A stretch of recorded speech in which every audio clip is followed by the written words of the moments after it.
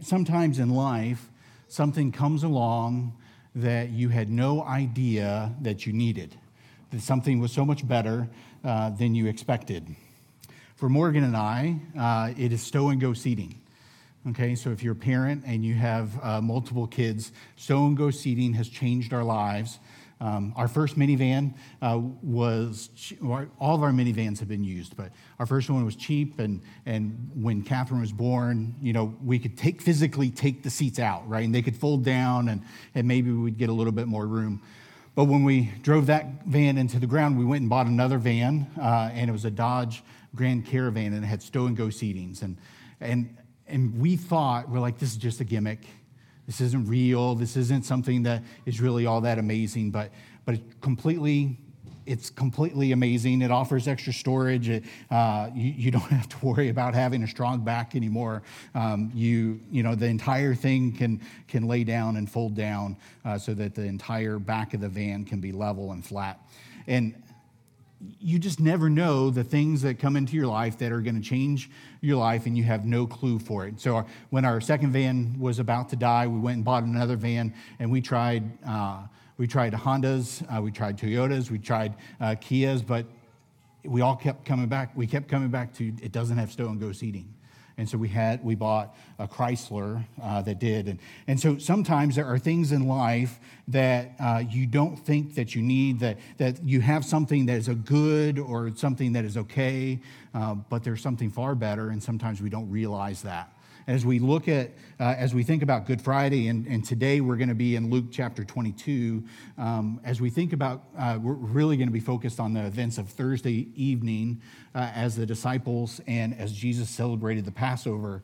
There are things in life that we don't know that we needed, that we think what we have is good enough. And for Jesus, for his disciples, they are about to learn that there is something far better than the Passover.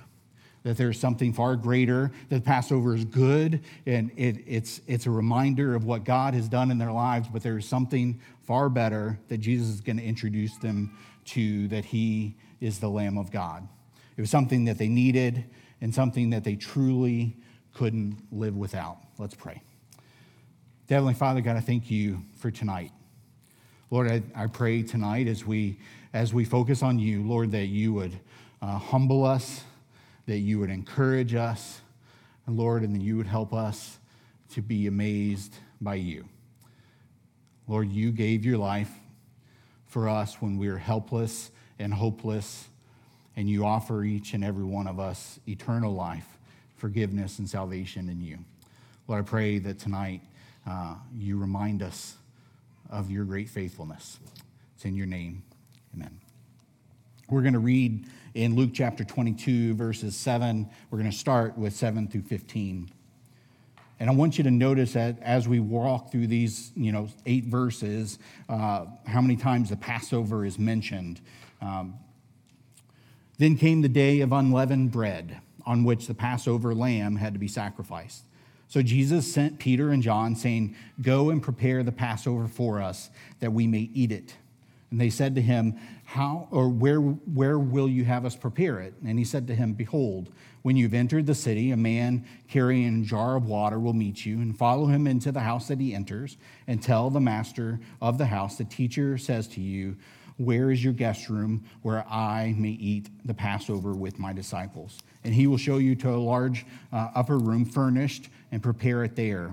And they went and found it just as he had told them, and they prepared the Passover. And when the hour came, he reclined at table, and the apostles with him, and he said to them, "I have earnestly desired to eat this Passover with you before I suffer."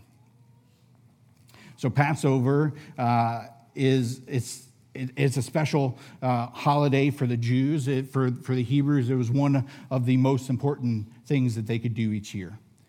It was a remembrance and a celebration of God bringing Israel out of slavery, out of captivity in Egypt. And in the days of Moses, God told Moses to go to Pharaoh and demand the release. And each time that he would go, and Pharaoh would say no, or Pharaoh would say yes and quickly change his mind. And so when to display his power and his greatness and his superiority to Pharaoh, God would send a plague each time that Pharaoh said no. And so Moses would go, and each time he would go, Pharaoh would say no, or he would say yes, and he would change his mind. And the last plague, the 10th plague that he would send, was to be the death of every firstborn child and firstborn livestock within Egypt. And so God told Moses in Exodus chapter 12 that he would go throughout Egypt and he would be passing judgment on them, striking every firstborn child because of the sins of Egypt. And he gave them special instructions. He gave Moses instructions to give to the Hebrews that they would take on the 10th day of the month, that they would take a lamb and they would bring the lamb into their house, that the lamb would be perfect and spotless and without blemish. The lamb would live with them for 4 days. They would care for the lamb and feed it a special diet and make sure nothing happened to it. Jewish tradition says that these 4 days were important, right? It's not that you're caring for an animal and you put them in the garage for 4 days and you only see them when you take them food and water. No, this lamb slept where they slept. It ate with them. It was there when they woke up. Its bleeding was a constant reminder of its fate. Little Susie would hug it each morning and talk about how cute it was, and little Johnny would ask, why do we have a lamb in our house? Okay, those are probably not in Jewish tradition, but you can imagine with me. All of those instructions and traditions were designed to remind the Hebrews that God rescued them. He rescued them out of bondage in Egypt.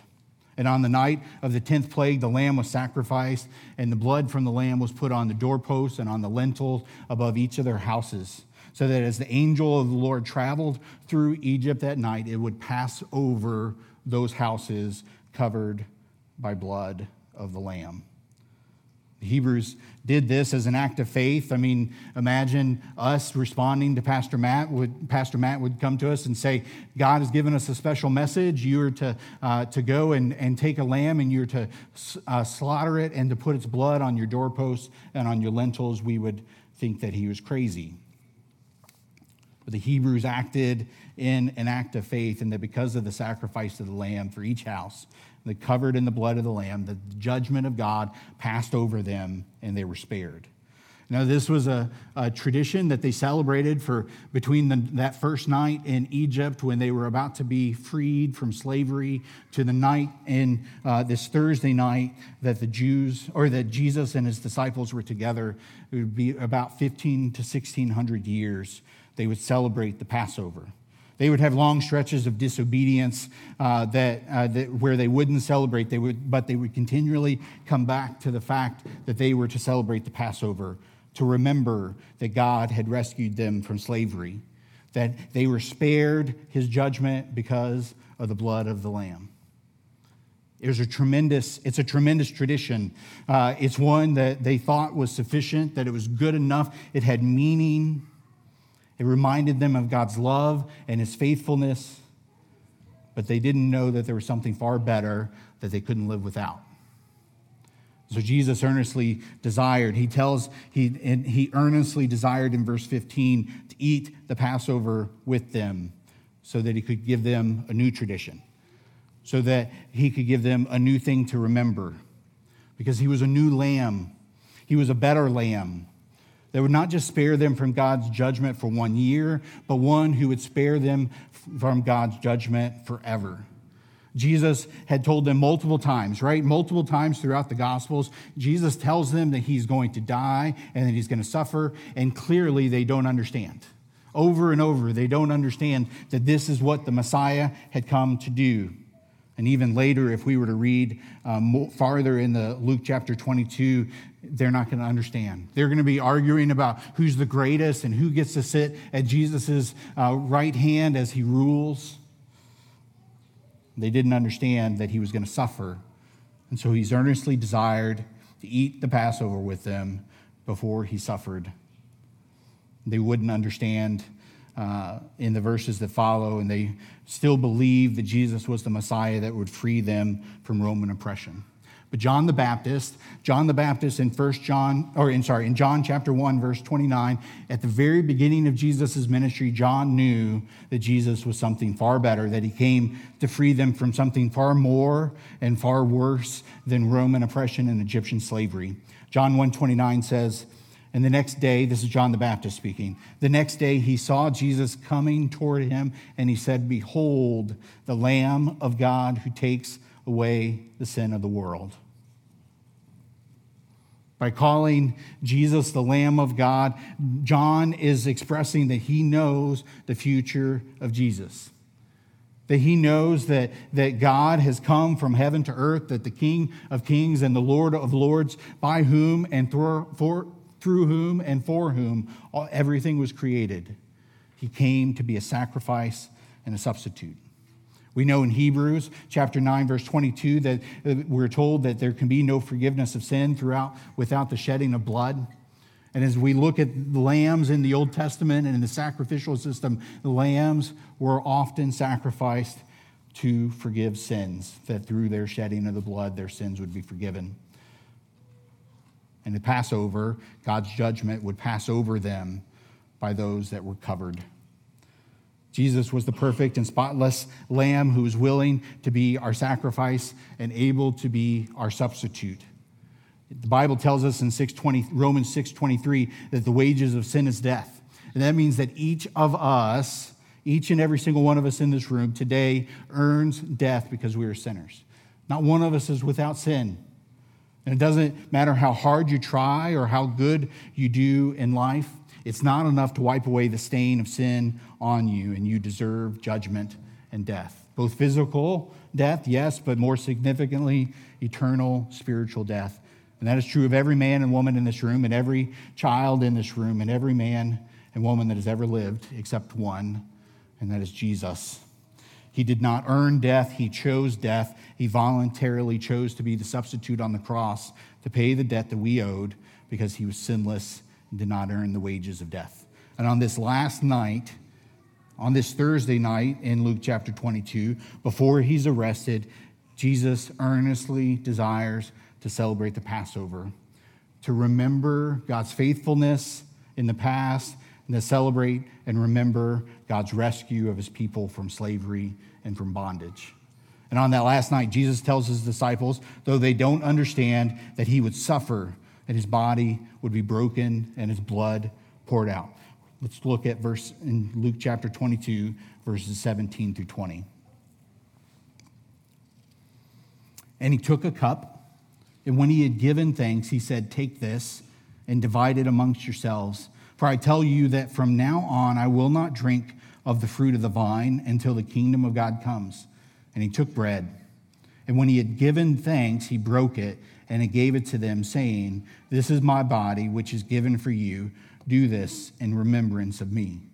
And likewise the cup after they had eaten, saying, this cup that is poured out for you is the new covenant in my blood.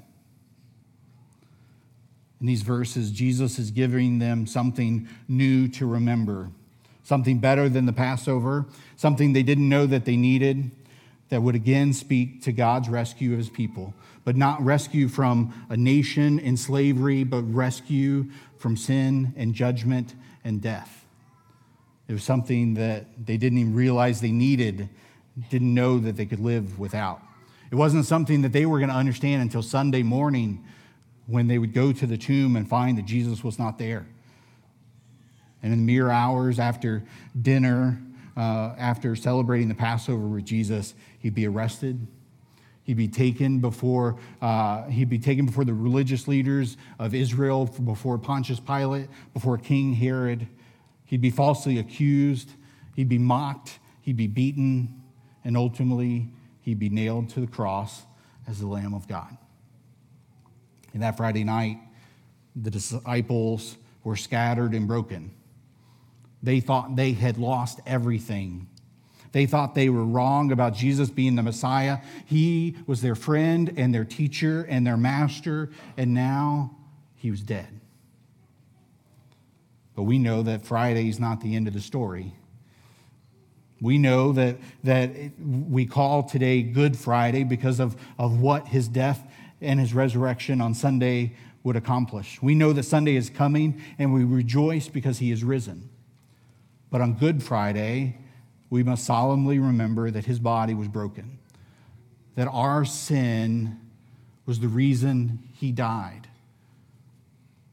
This perfect man shed his blood as the perfect Lamb of God so that our sins would be forgiven. He didn't have to. He chose to, so that we would be spared from God's judgment, God's righteous judgment.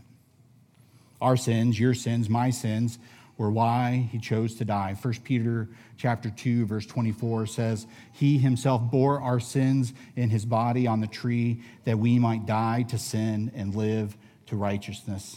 By his wounds you have been healed. And tonight we remember that. We remember in sorrow that our sins required such a great price, and in awe that God loved us enough to be willing to pay it. Jesus is the Lamb of God, a better lamb than the Passover lamb. He was the lamb that no one knew that they needed. And for those that love him, he is a lamb that we can't live without. Let's pray. Heavenly Father, God, I thank you.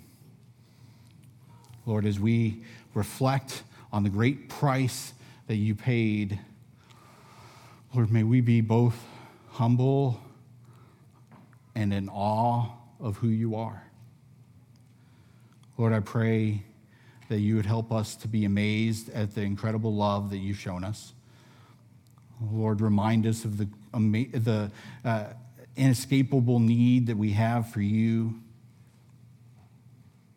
and encourage us, because we know Friday's not the end of the story. We know that Sunday is coming, and even beyond Sunday, we have eternity that we look forward to. But Lord, tonight as we reflect on the sacrifice that you were willing to give, Lord, break our hearts and encourage us at the same time. It's in your name that we pray.